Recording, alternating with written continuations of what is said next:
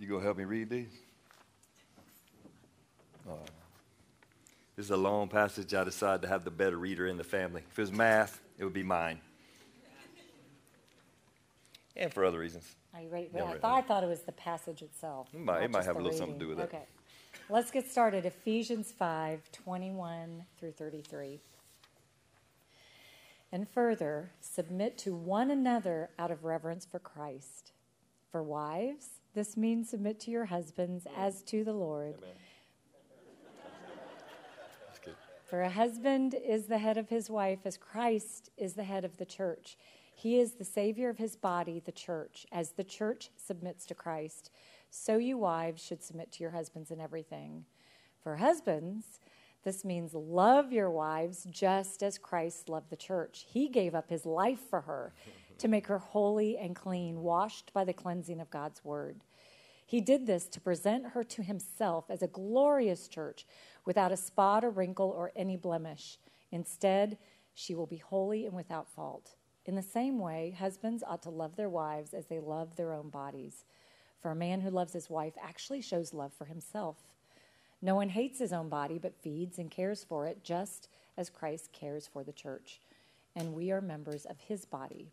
As the scriptures say, a man leaves his father and mother and is joined to his wife, and the two are united into one. This is a great mystery, but it is an illustration of the way Christ and the church are one. So again I say, each man must love his wife as he loves himself, and the wife must respect her husband. Well done. So tomorrow, in case you didn't know it, is Valentine's Day. And we decided to move up this passage out of Ephesians. So we skipped a few verses. We'll come back to them next week.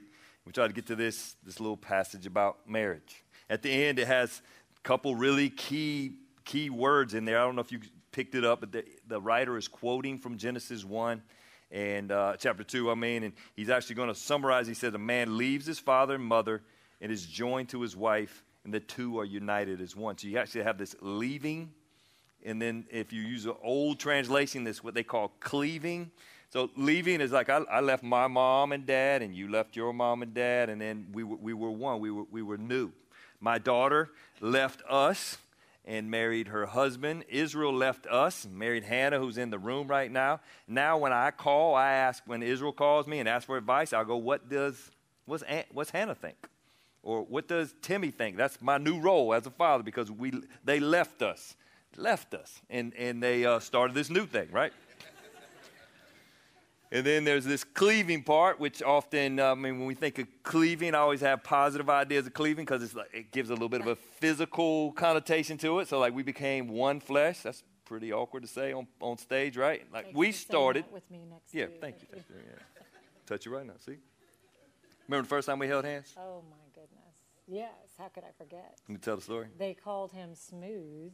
They know that. I'm not sure everyone knows that, but we were sitting on a park bench outside of our college facilities, and as nightfall was coming and the stars were coming up and the sun was going down, he moved his pinky and took my pinky, then moved the next finger and took the next. I don't even remember. It was amazing. That was smooth. Good. I was scared out of my mind. I figured I'd risk one finger at a time. But it came out good. I didn't push you away. You didn't push me away. So that was a good thing. We've been doing this now for 35 years since that date. We've been married for 32. So when we hold hands now, feel the same? Exactly the same as the first time? What are you trying to say? Are you saying that the sparks are gone? I'm just saying, 35 no, years. No, it isn't exactly It's not the same. Nope. Doesn't have those same fireworks that it once had, and yet it's got a whole lot more proof in the pudding, right? Like when the first time we held hands, a lot of that was about me. I was like, I wonder if she'll hold my hand. I'm trying to figure out if she's into me. And now there's this question, like we got 35 years of proof in the pudding, and now we're holding it like that. Then we want full contact, right? Back in the day. Every finger. So our first year of marriage what's one word? Volatile. Rocky, sorry, was that a bad word? No, volatile's good. Rocky and volatile, yes. Yeah, it was that. So where are we at now, 32 years in? More mature, much more mature. Yep. just much more stable and understanding. Hey, how about that? I think it's really good. So if there's one thing I could do better this year. Just one. I figured one thing fix everything. What would it be? Probably, for me, words of affirmation. You serve really well, but you like to fix things. But words of affirmation would be nice. More. Yes. Yeah. So 32 years, we're still working on it, and yet it's got all this proof in the pudding. I want to do one more thing before you leave. Okay. Is that cool? Yeah. So I wanted to stand up here with my wife and make this statement. This is a declaration. This, according to the scriptures that we just read, it says that it's a great mystery. There's a lot of nights I believe this is a great mystery. I'm like, how in the heck does this? You got two selfish people join their lives together. Somehow we're still together and we're both alive in the process. Like there's this is a great mystery. But the scripture says it's a great mystery, but it is an illustration of the way Christ and the church are one. So every Sunday we set out bread and juice. And we remind ourselves, Jesus said to do this in remembrance of him. We remind ourselves that he sacrificed himself on the cross so that we could have a relationship with him. And then when you see a marriage, just this one, it's got all kind of flaws. We could probably take our time and tell everybody. But this is a picture of Christ in the church, and that's by design. We took a little test last night, which you guys, we'd love for y'all to take them. It's done by Focus on the Family. I wrote it down, Focus on Marriage Assessment. If you want to write that down, the Focus on Marriage Assessment. And it took me about 8 minutes. Pretty easy to answer the questions. What did we learn? What did we learn from that? We actually had a lot of similarities in answers. It was good. Yep. So what were things we need to work on? We talked through it afterwards, which was fun. Yep. Our things that we were not good at, we had the same two things. Except I can't remember one of them. One of them was... That may be why we not very good at it. One was time, because I think was time the bottom one? Yep, time. We choose to do different things sometimes. You like going to all of... Now that we're empty nesters, he goes to all of y'all's kids' games now. Support it. And I just can't go to every game because I've got things to do. So you gonna watch Super Bowl with me tonight? Probably a little bit, yeah.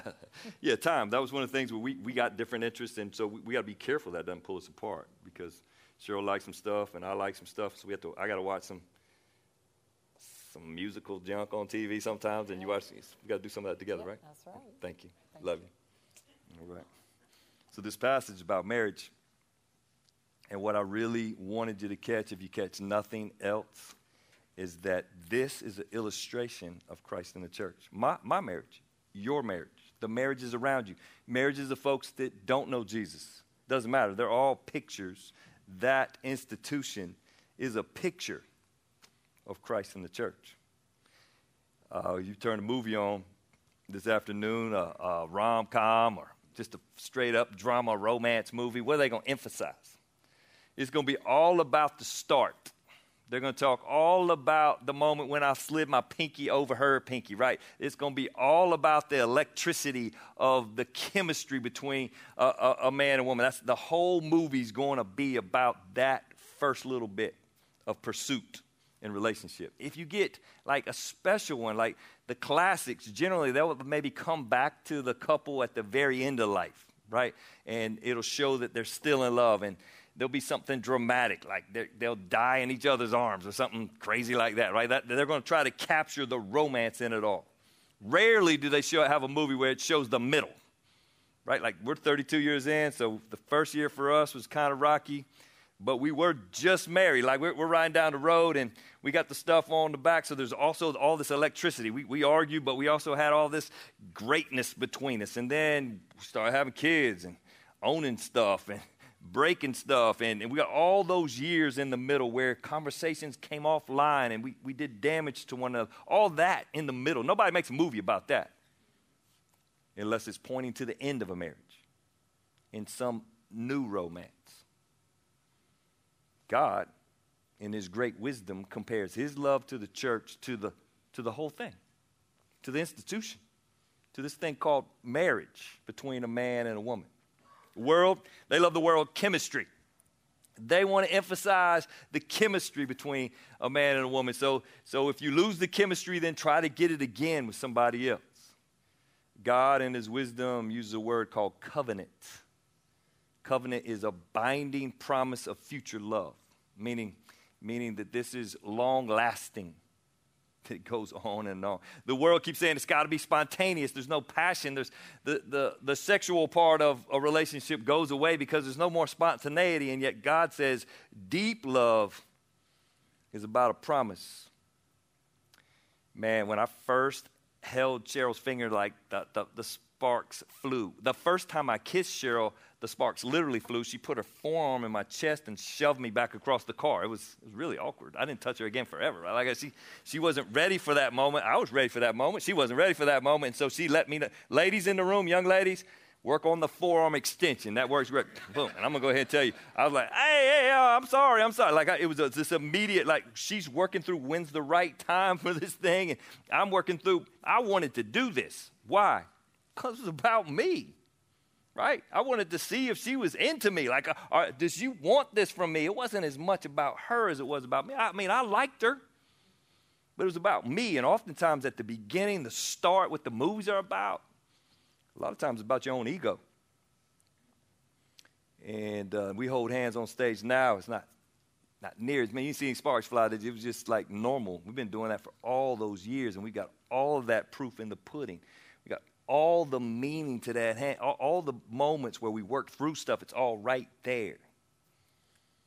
That looks a whole lot more like love than the beginning. Now, beginning's fun. Younger people in the room, we're excited for you. It's fun. The beginning's fun. I'm not cracking on it. I'm just saying, man, when you think about the church, Christ and the church, you think about marriage, you think about the long haul. There's a poet. I don't read a whole lot of poetry. I know that shocks y'all. Poets love to put their first two initials. I don't understand that. Anyway, it's W.H. Auden. This is a great quote. He says, any marriage, happy or unhappy, is infinitely more interesting than any other romance, however passionate. That was pretty good. Nobody believes that. Any marriage, happy or unhappy, is infinitely more interesting than any romance, however passionate. So what is this thing we call love? Right? This thing called, particularly in this passage, between a man and a woman, he's actually imploring the men to love their wives. It's a passage, ladies, that holds women high. It's imploring men, particularly in that culture that really didn't think that way. Hey, this relationship is designed for you to love. You know what love means? Love means seeking the highest good for another person. That means it's all about them. So after 32 years of doing this, there's been a pretty big change in my attitude where at the beginning it was a lot more about me, and over the course of time, some of the rough edges have gotten rubbed off, and now it's more about her. That's the way it's supposed to be. That's difficult. I don't know about the rest of you. The weaving our lives together, so if you leave your parents and you cleave to one another, the weaving our lives together has been complex and painful at times. The passage says, so again I say each man, verse 33, must love his wife as he loves himself. I don't know about you, but I love myself. It actually refers to, it says no one hates his own body. My feet were hurting the other day. I am so focused on my feet hurting. Anybody old enough to have the feet hurt yet? Yeah, good. A few of y'all, some of y'all have no idea what I'm talking about. I'm not talking about a sprained ankle. I'm talking about just my feet hurt. I don't know why. They just hurt. And I'm focused on. I'm trying to figure it out. What can I take and leave with that? Will that take away I'm gonna say, will that alleviate the pain? Yeah, it would. But anyway, I'm gonna deal with that pain. And he says I'm supposed to focus on Cheryl like that. Like it's supposed to be, as much as I love myself, I'm supposed to seek the highest good for her at my expense. And then it says, and a wife must respect her husband. So you have this picture of love and respect. We used the definition for marriage when we did the He, She, His series, and it was this: one mortal life fully shared between a man and a woman. I love the word mortal because it just sounds dramatic. One mortal life fully shared between a man and a woman. We are one. Cheryl and I, we're one. The marriage is in the room, whether you feel like it or not right now, you're one mortal life. And so according to this, in order to weave these two selfish people together, I'm going to need some respect, and she's going to need some love. We're both going to need love and respect. But it seems by design, as God designed this thing, that I'm going to really desire respect. We did this marriage conference last weekend. Cheryl and I, we rarely ever done anything like it. It's kind of awkward for us. We did 3 sessions, and then the guy who pulled the whole conference together wanted us to do a breakout session each. And so in the breakout session, he had me sit with all the wives and had Cheryl sit with all the husbands. Talk about scared. I was scared. I was sweating. I kept thinking, why is it so hot? And I got sweat coming off my shirt's all wet. I was like, what are they going to ask? It was just Q&A. I couldn't control the content. Evidently, Cheryl controlled the content. She just talked, and they had to listen, which I'm sure was interesting in and of itself. I like, do you guys got any questions? And then they started coming. I'm like, oh, crud. I need to answer them right for them, and I also need to answer them right for those dudes in the other room over there, right? Like, I need to get this right. You know what the questions were almost exclusively about? So why does he feel disrespected when I say blank or do blank? Like, they really wanted their marriage to work. And I'm answering these questions. It was kind of comical because, like, you wouldn't be offended if I said blank, would you? I'm like, well, what am I supposed to say? That? Yeah, I'll be offended. Like that, and they're like, why does that feel disrespectful? I'm like, because I'm not a little boy. I don't need a mama anymore, right? Anybody understand that? Like, telling me to send an email. I know how to send emails. I don't need to be, like, and there's this, and they're going, really, that made you feel disrespected? I'm like, yeah, it did. And funny thing, other room, same thing's happening. Guys are asking Cheryl, like, why doesn't my wife feel affirmed when I do blank? And she goes, because that's not affirming. That's what you think's affirming. That's not what she thinks affirming. And turns out this deal with men and women is really complicated because in one room, they're really trying to understand this respect word. In the other room, they're really trying to understand this love word, and it's complicated. And yet it seems to produce, when done well, it seems to produce transformed people over the course of time. It's interesting, in our world today, if you listen to the latest pop song, country song, whatever song, the song is going to say, I want somebody to affirm me in the sense that I want somebody that won't change me. I want somebody that loves me just like I am and does not expect me to change. Is that really love? That means they love you exactly how you are right now, and they wish nothing better for you. That means they're never going to tell you the truth to save your behind. That don't sound like love to me. That sounds like two people cohabitating, trying to make themselves individually happy by using the other. Love actually brings truth into the conversation. When you read this passage, it says that Christ, the way he loves the church is that he changes her. Check it out. It says, for husbands, this means love your wives just as Christ loved the church. He gave up his life for her to make her holy and clean, washed by the cleansing of God's word. He did this to present her to himself as a glorious church without spot or wrinkle or any blemish. Instead, she will be holy and without fault. When Christ died for the church, but as he pursued the church, he was hoping for the very best for the church. And so he died on the cross so that he could literally clean you. One passage in the scripture said that you would be made white as snow, spotless.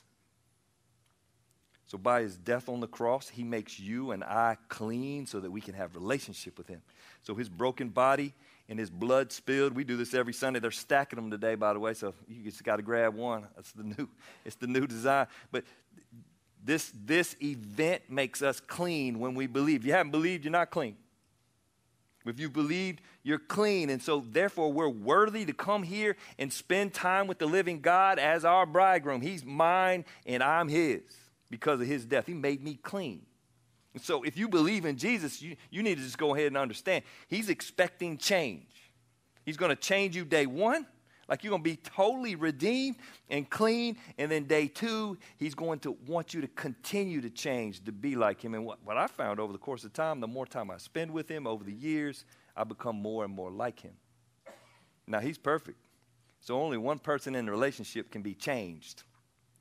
In a marriage, generally, both people, not generally, always, both people need to change. And so when you put the two people together, if we love one another, then we're going to force change because we want the best for the other. I'll give you a couple ideas. I stole these from Tim Keller. He said we ought to expect confrontation. Let me be really careful with that. Because when you say expect confrontation, that might give somebody permission to go home and argue completely out of bounds. Some of that could even be deemed abusive. So this is zero permission for that.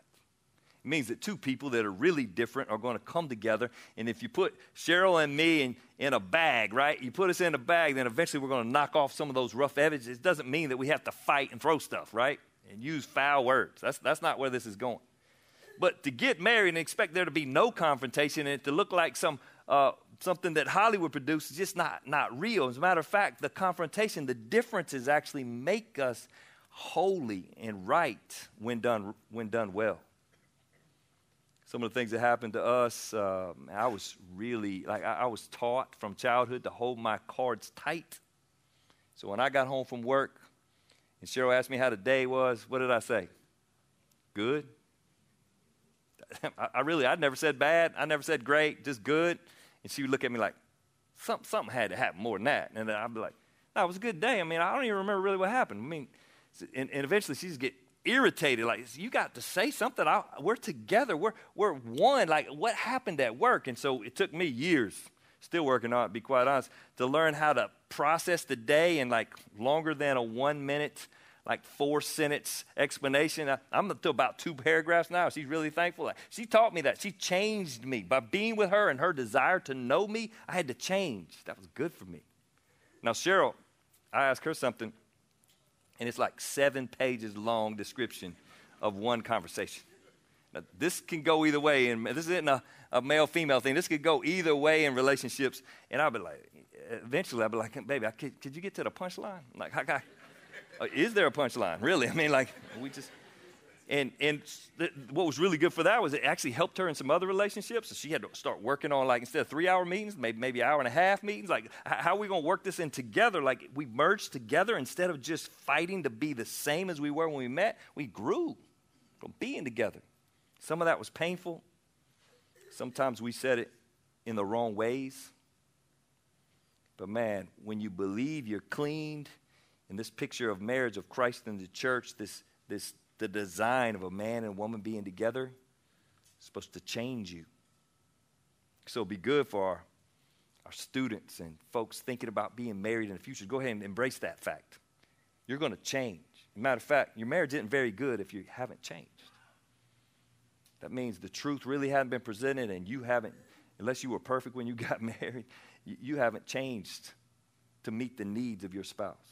It's really simple but great thought. It also ought to impact everybody in the room who might be dreaming about being married, because then you want to think about, who do you choose, right? You want to choose somebody who's willing to change over the course of life. Like, generally, the way we're coached to do that, again, is look for chemistry. First time I saw Cheryl, I'm like, good gracious, right? And she was singing. I like people who can sing because I can't. So she was singing on the stage, and I saw her it was straight up attraction, right? Like, I was attracted. And then I threw a football a couple days later, and she could catch it. I'm like, that's the trifecta. I mean, my goodness, like that. And so there's this deep attraction. There's nothing wrong with that. And we're excited for all of you on that. But there's these parts, like, if Cheryl married me for what I could do when I was 21, how disappointed must she be now? Right? I mean, I can't run around the neighborhood without my knees hurting. I quit because my knees hurt. Right? And when we're playing basketball and he hits me in my chest with his rear end, I feel like I'm going to die. At 21, I'd have fouled his butt hard, right? Like right then. I just bought a splitting axe 2 pounds lighter because I can't swing the 8-pound one anymore, right? I got to swing the 6-pound one. She looked out the window and said I look sexy. She didn't know I was swinging a lighter axe, right? Like, if she married me for who I was when I was 21 and that was the expectation, that's not love, right? Instead, I've changed, and she can celebrate this movement of my life over the course of 35 years of knowing each other, of change, because she's a part of that and I'm a part of hers. One of the things that was cool about Cheryl that stood out to me. We were at a Christian school. Cheryl was a little crazy. She'll tell you that. But she was moving toward Christ. She wasn't plateaued. A lot of people at the school, they knew what to say. They had all the cliches memorized. But they were just kind of flat. There was no movement. Cheryl was moving. And 32 years later of marriage, she's continued to move. Now, it's like this, right, for both of us. But, man, when you're looking for somebody, if you're single, you're looking for somebody moving spiritually primarily. And some of the other stuff's great. There should be some attraction. It's great, but it shouldn't be the only. Because this thing was designed to bring the best out of us, to make what only flashes at times become true about you, particularly in the spiritual world. So when the passage says to make her holy and clean, there's a lot of pressure on husbands there. Because that's the way we're supposed to love, to bring the very best out of our wives. There's pressure on you as well, ladies, when you read that. Because in this relationship, the men and the women are flawed. Uses this word in an earlier part of the passage. It uses the word head. This is where everybody gets nervous when you read this passage. It says, for wives, this means to submit to your husbands as to the Lord. We spent a whole message on this not long ago in the He, She, His series.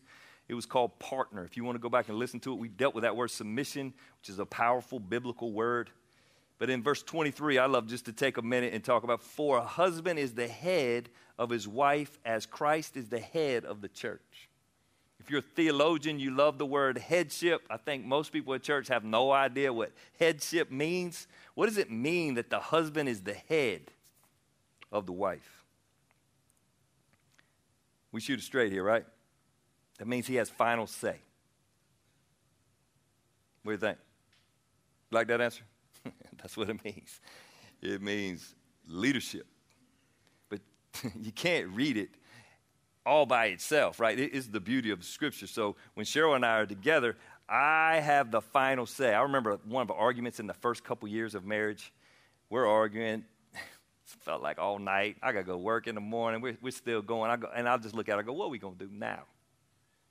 Like, how are we going to close this? I was hoping she'd quote this passage, and she didn't, right? Like what are we going to do now? Like, I got the final say here, right? Isn't that how this works? You read this passage, and you think about headship. It certainly, what I hope you hear in it is it brings this distinction between the genders by God's design that holds male and female really high, that we're made different. We're equal, but we're distinct. The world don't want to hear that right now. Ladies, the world has its heart bent on stealing your identity as a female. It's been going on for centuries. It's escalated now. It wants to steal your design, the beauty of your design. And I believe that goes all the way to creation, because you are the crescendo of all of creation. You are the very last thing created in the whole earth, right? Looks to you for your beauty. And I believe that our culture and the cultures of the past want to steal that. That's why there's been crazy abuse of women throughout history. And even now, as the enemy flips and works it another way, he wants to make you focus on just being equal to man instead of being male and female made in God's image. So when you read this passage, you might go, man, so the husband is the final say. Well, then he says to the husband in the same sentence, which is funny how we miss this. For a husband is the head of his wife as Christ is the head of the church. Second sentence, my bad. He is the Savior of his body, the church. He says that Christ is the Savior. I don't know if you remember. He's going to say it in the next couple verses. What did Christ have to do to save the church? He had to die. He died for her. Says it explicitly. For husbands, this means that your wives, just as Christ loved the church, he gave up his life for her to make her holy and clean. So the husband has the final word, and yet he's never allowed to exercise that final say to please himself. Immediate accountability. Some of you have lived this out inappropriately. All of us have struggled to live it out right. So if I'm supposed to have the final say, but I'm never supposed to exercise it to please myself. That's complicated all by itself, right? Tim Keller tells this story of a husband and wife looking for a car. They agree on the car. The wife wants a red car, and the husband wants a blue car, all right? And so the husband, as he's arguing for the blue car, quotes Ephesians 5:22. For wives, this means to submit to your husbands as to the Lord. So we're going with the blue car. We agreed on the car. How much can I give you? We're going to get the blue car. And then the wife, in a very sweet way, looks back at him, and she quotes verse 25. For husbands, this means love your wives just as Christ loved the church. He gave up his life for her. She's like, honey, I'm not asking for you to die right now. I just want a red car. Pretty good. So if we're the final say, but we never exercise it to please ourselves, guess what? I got a whole lot of red cars. I've had minivans. I've had all kinds of cars, right? Like at the end of the day, it's not about me. It's about her. And I actually show this final say by the way I love and die to myself. So I only overrule her when we're in a debate. I'm not stating this like this the only time I like this is the principle, not what I do all the time. I only overrule her when it's best for the family. And there's been a couple occasions, not many, in our marriage where our difference of opinion, I was really passionate about it because I thought it was best for the family, and I held the line. Man, the other times, it was generally all about yours truly. Rarely worked out well. And this is this relationship between two sinners, two selfish people, and over the course of time, like we're rubbing off the rough edges, and potentially God could produce something beautiful out of the two of us. Beautiful or not, broken or fairly healthy. Right now, we did the test. We're fairly healthy. You put a man and a woman up as a married couple, and God says that's what it looks like. Christ in the church. You can't get around it. Saved, unsaved, that's what it looks like. Christ in the church. It's a pretty powerful passage in 1 Corinthians. It's another book like Ephesians written to a different church in a different town. It's written to single and married. Chapter 7 is written to single and married folks. Pretty good read if you want a little side read and read the whole of chapter 7 of 1 Corinthians. But I'll just pull one verse out.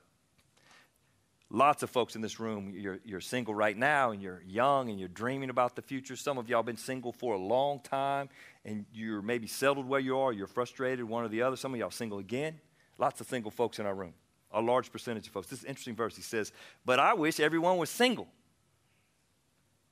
I wish everyone were single, just as I am, Paul the writer. Yet each person has a special gift from God of one kind or another. Really interesting second sentence. I wish everyone were single. Why is he saying that? Well, there's persecution going on at the time, so we think it's advantageous to be single because of persecution on the church. That'd be one reason. The other reason is Paul really seems to be arguing in this passage so that you won't be distracted. You know what Cheryl's going to want this afternoon? I don't know either, but something. She's going to want something, right? She's going to want a hole dug in the yard. My daughter's coming soon. I do know what she wants this afternoon. I got to tape plastic over this big opening that I busted out a wall in before the grandbabies come. She's going to want something. And in the meantime, I can't be on mission because I'm going to be taping plastic on the wall in my house, right? She's going to want something, and I'm going to want something from her. And so Paul's arguing, hey, man, if you're single, you don't have to worry about taping up that wall. You can just leave that mess, right? Like, we can move on. And we get back to mission. I wish everyone were single, just as I am. But then it's really interesting, second verse. So if you're single, there's this possibility that you could leverage your life right now in a way that you can't when you're married. We have a group of folks here to do exactly that. You're really all-stars around here. You leverage your life on behalf of others, and we thank you for it, to the glory of God. The second verse says that is a special gift, that if you're single, and maybe you're single again right now. This is a season where God, as much as painful as that might be, some of you have lost spouses. Some have gone through a really hard divorce. Yet each person has a special gift from God. So for the single folks, particularly the celibate in this case, for the single folks, you have this special gift so you can leverage it. But who else is he talking about right there? Married folks. that this thing, me and Cheryl standing up here together as a part of Radius Church, when we think about Ephesians, in the context of the whole book, we are on the first half of the book. This is who we are in Christ, and this is what we do in Christ. Cheryl and I are in that together. The two of us are side by side. We do together. And this is our special gift, right? Like, we're this new entity. I was over here, and she was over here, and now we're merged together into one, and now we offer this to the church and to the Midlands, so that Cheryl and I have to make decisions based on our love for the Lord, but also on behalf of y'all. It's our job as a couple to serve to the glory of God. As distracted as I might be by putting some plastic up this afternoon, right? It's still what we do together. So when you read this passage and you really read the New Testament, man, in cultural, understanding the culture of the day, single folks, man, it just holds you high. It holds you high as a single man or woman in our room to get day. So on a Valentine's weekend when it's often awkward for single folks, man, the Bible says you got all this potential to serve him, and in a minute it says, and he's offered you this amazing relationship, which is the ultimate relationship. For married folks, he goes, man, you got this, and this is beautiful. You're a picture of Christ in the church, so that when you go to the ball field, people are looking at you. You're a picture of Christ in the church, and yet you're still a part of this thing going forward. And as one flesh, you go forward to represent God. Ladies, I don't know if you understand how scandalous this passage is I just read. So like if you were growing up back when this is written, the book of Ephesians is written. Here's how society views you. This is a quote from one of the books I read. I couldn't read a lot of them because they were so harsh. This is how people, men, thought of women. If they allowed you to live at birth, which certainly wasn't a guarantee if you were a lady, you'd be minimally educated, generally not educated at all. You could not be a witness in court. You could not adopt children. You could not make a contract. You could not own property. You couldn't inherit anything, even if you were the only child as a woman. They would give it to a slave or some male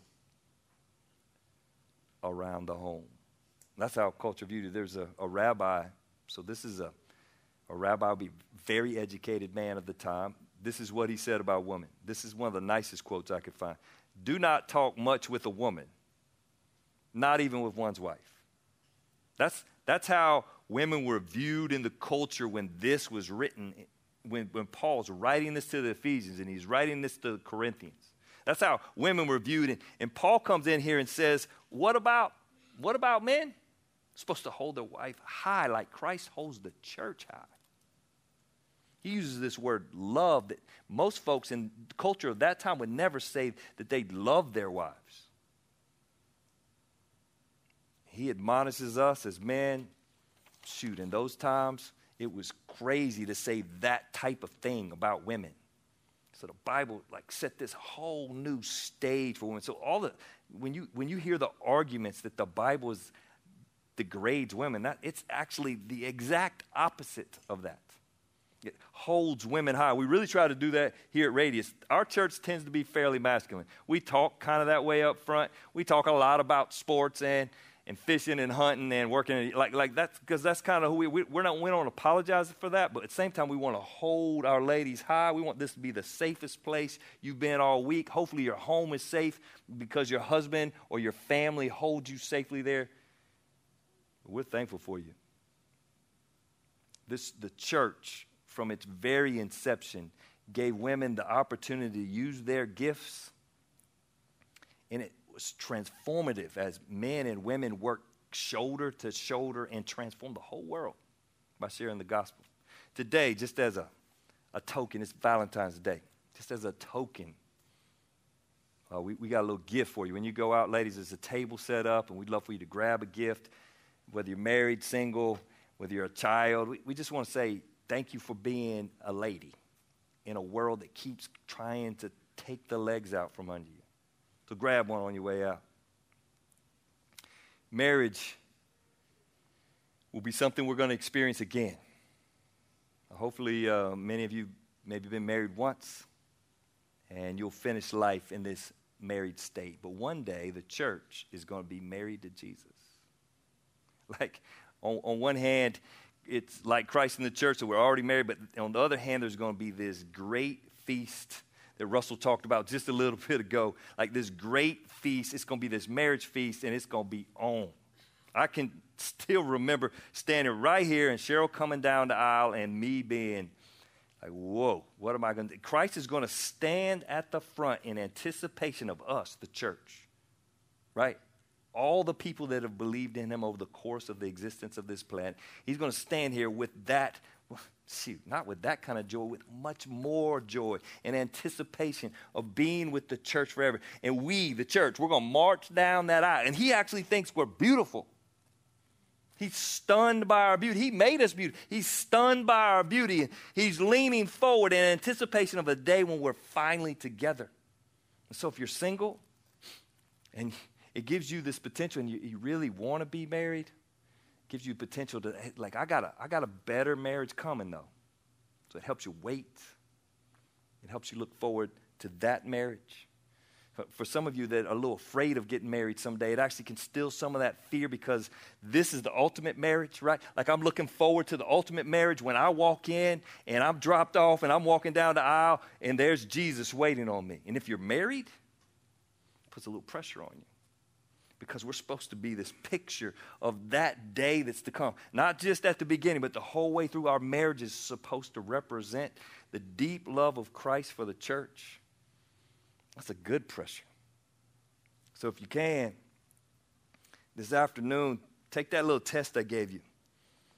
Just look in the mirror. Be honest with one another and go, here's where we at now? We've been married 11 years. Where we at now? We've been married 17 years. Where we at now? And like Cheryl just did with me, what's one thing? 2022, don't make your list, right? Like, don't make your list. It's not going to go well. If you're going to be married well, then you can look at a weakness and work on one. Turns out I probably need to be a little more affirming. A little more, maybe a lot more affirming. I learned this trick from Tom Wood. You can steal it from me if you want. Tom Wood was an elder here. He's a little bit older than me, and he was trying to learn how to affirm Polly. So he hides this sticky note pad in his drawer beside his toothpaste. And he's got a Sharpie in there, and he'll pull it out. He does this every morning. He writes her a note and sticks it on the mirror. So I followed suit. I found this something Cheryl keeps asking for, and I'm not very good at it. So I stick the sticky note thing in there by my toothpaste and toothbrush. And when I pull my toothbrush out in the morning, I got to look at the sticky tack thing, right? It reminds me. I don't write it every day or even every other day, but when I do, it means the world to her. I don't fully understand. Sometimes I got a little toothpaste on it, right? Like, I got a Sharpie. I can only write like 7 words on it, which is good for me, right? Like, but when I stick that on her mirror and show her love, she lights up. If you open up the cabinets in our bathroom, the cabinets have all the sticky notes in order all the way across. Like, she keeps them all. She don't throw them away. I don't know why that is. But if she likes it that much, I probably ought to do it more, right? And when I do, I write that little note and stick it on the mirror. Who do I look like? I look like Christ, who writes us notes daily, who wants relationship, who speaks highly of us as jacked up as we are, right? His word over and over talks about us as being clean and spotless, all because of his work. We didn't even do any work. That's how he views us, and he communicates that to us daily. Husbands, I know you got some of y'all that were here and got noticed. Ladies, forgive me if they weren't here. They didn't know. I had them write a little card. And you can hand it to your wife while we do communion. Some of y'all got 24 hours. You can go get a card on the way out and work on this. Yours has got to be better, bro. You're late, right on both sides, right? Like, right on both sides. Some of y'all didn't know it all. It's cool. Shoot, you don't have to be married to do this. You can send it to your mother. Mean the world to her. Every Sunday we do this in remembrance of Christ's death on the cross that gave us an opportunity to know him as our Savior, and we look forward to that final marriage feast. But I'm going to tell you, the way we relate to one another is making a difference in this town. And so even as you sit with your husband or your wife on the road, you're doing something similar to this. it reminds us of Christ's deep love for the church. Let's pray together.